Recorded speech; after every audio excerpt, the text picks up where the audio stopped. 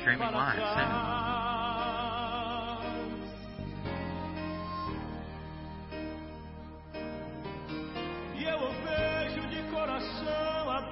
Please stand by. We'll be streaming live soon.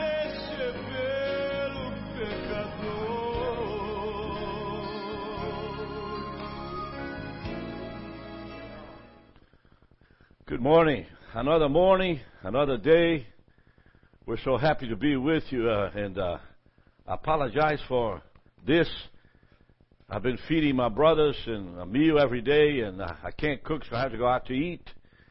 And it's beginning to show, but it's going to have to go. Amen? It's going to have to go, and I apologize. I just want to tell you that we're studying 1 Kings. And 1 Kings chapter 20 is the continuation of the saga between Elijah and Ahab. Elijah and the will of God. Elijah and another minor prophet who shows up and does wonderful things in the name of the Lord. Because, as you know, on chapter 19, Elijah is substituted by Elisha. Elisha is a found and anointed prophet of Israel. So the dimension here is that there is a transition time between the time that Elijah is in care and entrusted to do the will of God, and Elisha comes in the scene. And of course, this minor prophet is the keynote, the person that designates the will of God for the life of Ahab. And of course, now another introduction in the history of Elijah is Ben-Hadad, the king of Syria, who invades Samaria. And so we are on chapter 20. The prophet warns Ahab. As you know, Ahab is married to Jezebel. You know the man. You don't understand who he is. And this prophet, we don't understand who he is, but he's someone in the scope of the will of God that comes in. God delivers him a message. He goes into the court of a very, very, very dangerous king and announces to him. And so it is the Lord, because nobody would have done that if they weren't. And the prophet came to the king of Israel and said unto him, Go, strengthen yourself. Mark and see what you do. Be careful. For at the return of the year, the king of Syria will come up against you.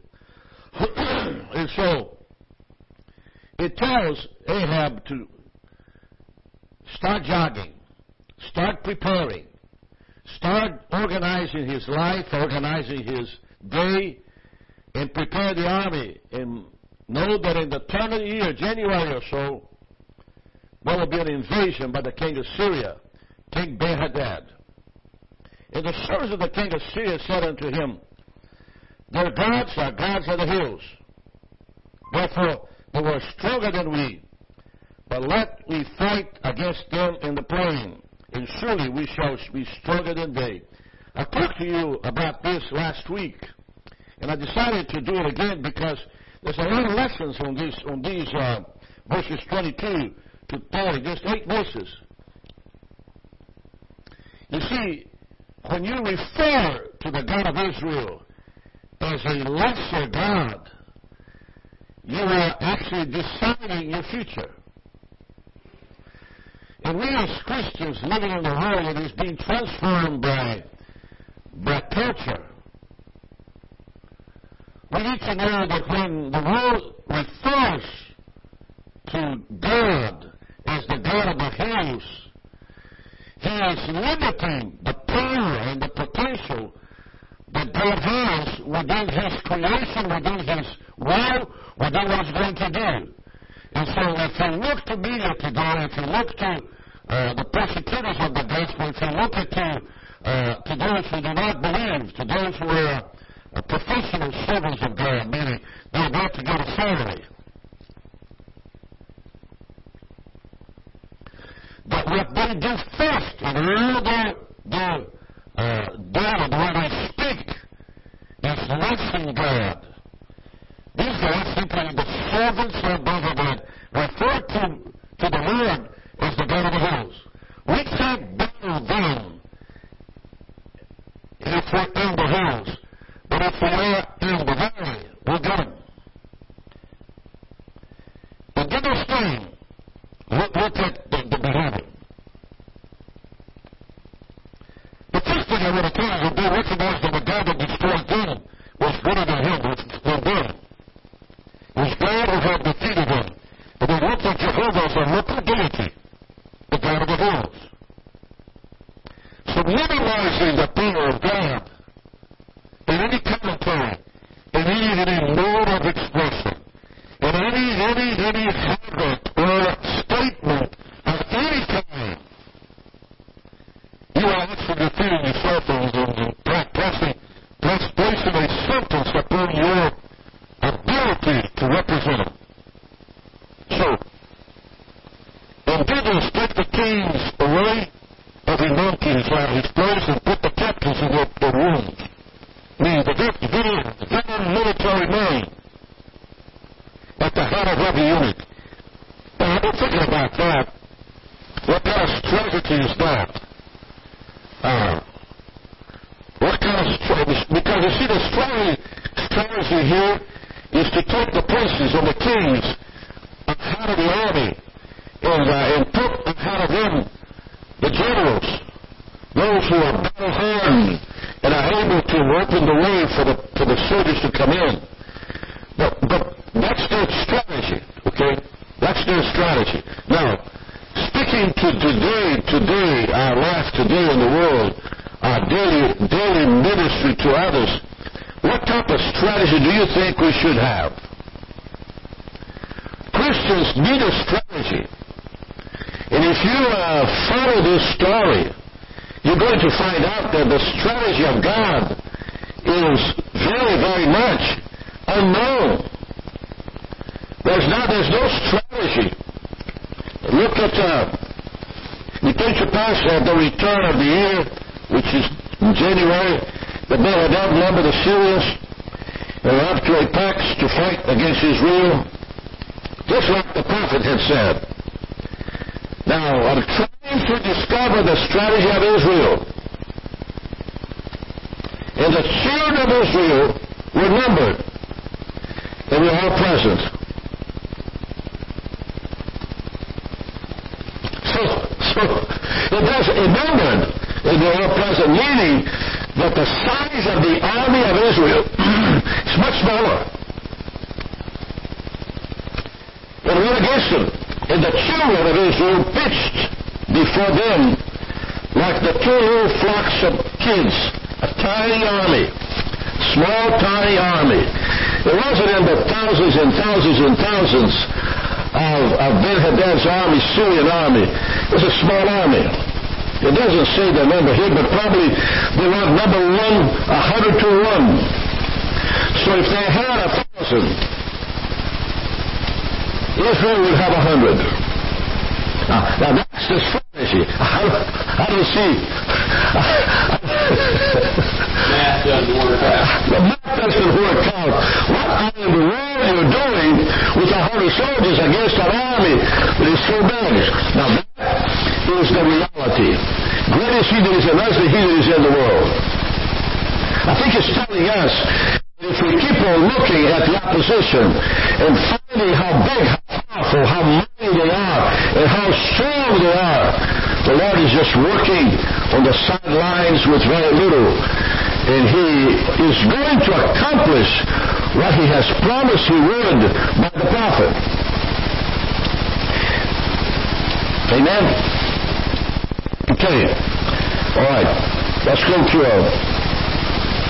But the Syrians filled the country. In other words, the children, as you're pitched before them, like two little flocks of kids, a tiny army. But the environment filled the country. There were thousands upon thousands of Syrians. So, what have we learned here? The first thing we have learned is that the size of an army or an opposition against God is not to be taken into account. All that does is to put fear on you. put anxiety in you. It put torment in you when you begin to see signs, see straight, because you see, Satan is a defeated foe. And he cannot in no shape or form war against the God of Israel, the God of Abraham, the God of Isaac.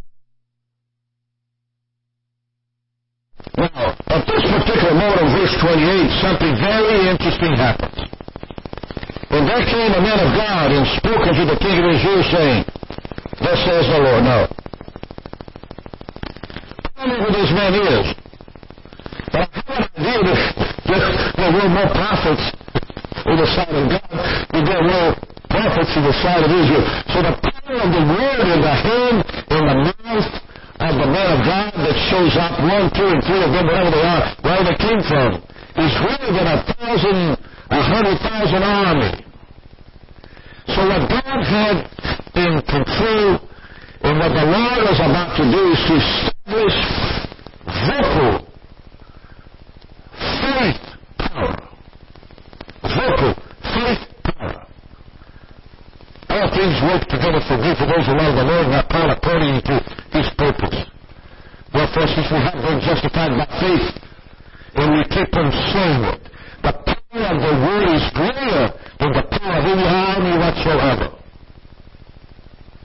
When you begin to minister the word upon the people of God, you are putting upon them a strength that only God knows. It will devour the enemy and the resistance and the opposition to pieces. That's what I say.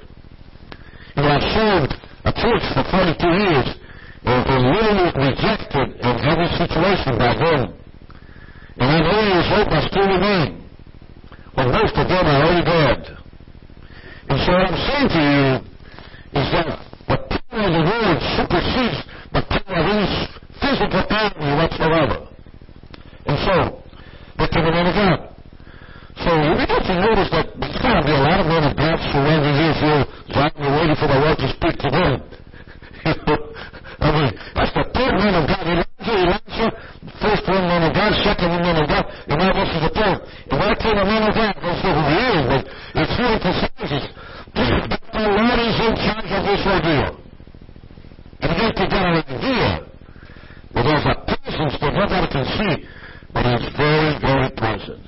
And that's what I've been trying to tell you this morning. That as you get busy to get your work done, run here and run there and speak here and write there and sign over here and the pastor over here and pay over here and pass over here. But there is a presence that is not seen because you're so busy with what you can see. But look, there came a man of God and spoke unto the king of Israel. That's Ahab. And said, Thus says the Lord, because the Syrians have said, the Lord is God of the hills, but He is not God of the valleys. Therefore, will I deliver all the great multitude into your hand, and shall know that I am God. See, it doesn't take to minimize the power of God. It does not pay. It's not healthy. It is not proper. It is actually insane to refer to the power of the Holy Spirit as if somehow it's something that you don't seem to accept and have validity in it. And a lot of people do that. A lot of people simply cannot understand the power of the Holy Spirit because they never use it. They speak as if there's nothing there. And also, I want you to know that I'm not in this particular verse of Scripture looking at you. Speak to these men of God that came to the king. Ahab and speak to him and minimize them. I don't see nobody minimizing the prophets. Now, in this country, in our churches today, any prophetic ministry is minimized, put down. You look at television, there's a man speaking something powerful. But you don't want to see because it doesn't make it. It says it's television. You don't throw off the burden with the water, folks. You got to be careful.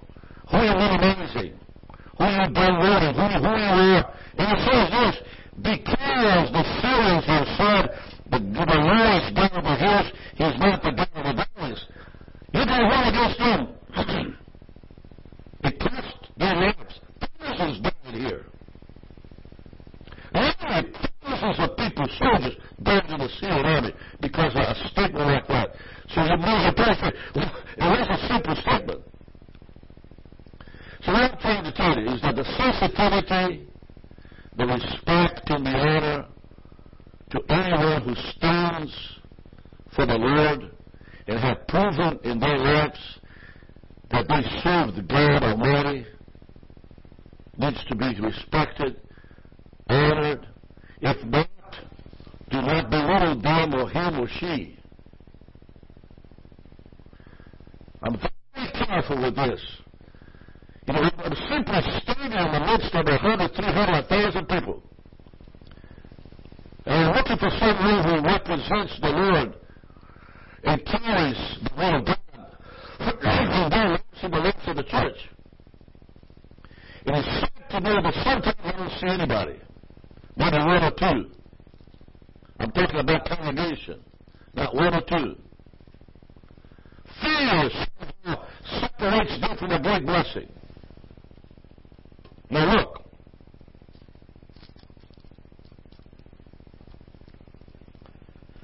I will deliver all this great multitude.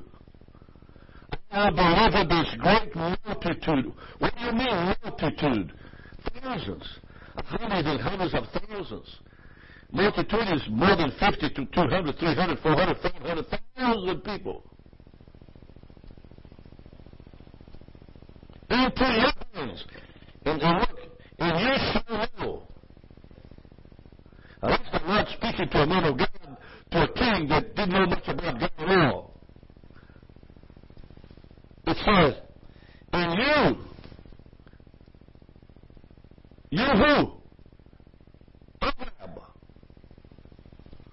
And you, it's personalizing, and you shall know that I am the Lord. So why did the Lord personalize? Because you see, the problem here is this. I'll give you the great multitude, but you shall know. I'll do the battle for you, but you shall know. I will thousands and literally hundreds of thousands, but you shall know. Why to personalize something instead of applying to all the soldiers of the king of Israel and all his courts? Because that's not the way the Lord works. It's up to you. It's up to you and how you feel and how you respond to the work of the Holy Spirit. I'm not talking about, I don't need 100, 200, 300, or 5,000. I need you. And so verse 28 personalizes the dialogue into one person. And you shall know that I'm the Lord.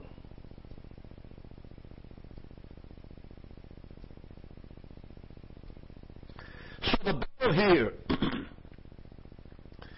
is to bring to mind a person to realize who God is. You see, we have this idea that we have to convert the whole congregation. But God is an individual God who personalizes His will and goes after one at a time. Not 10, 50, 100, one at a time.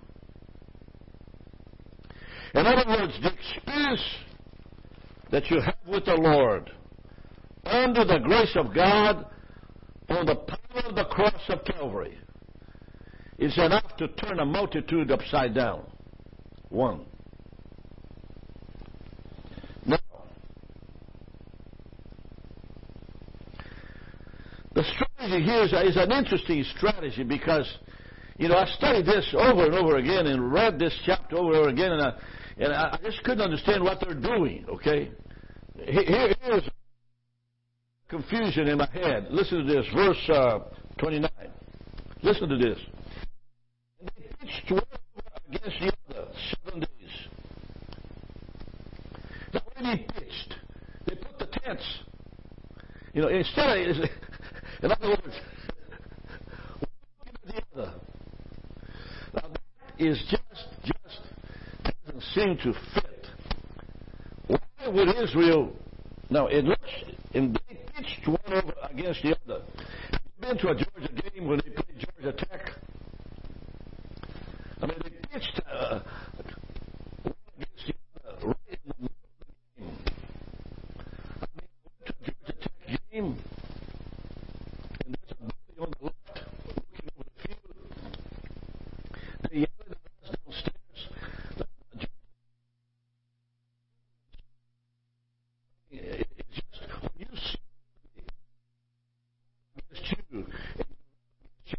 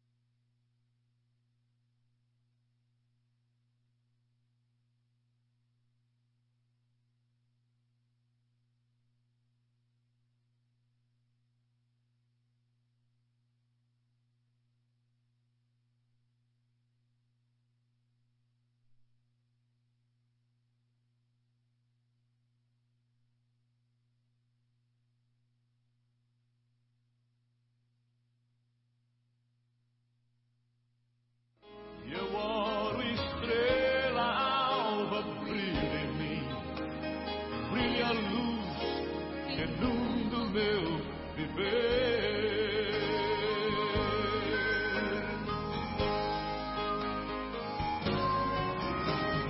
Chama o meu nome, a qualquer lugar eu seguirei.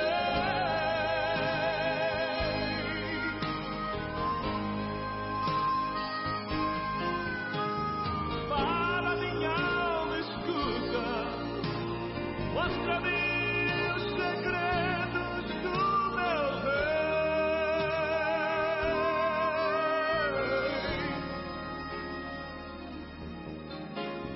Eu quero ser um testemunho, remove o erro e cria o bem em mim.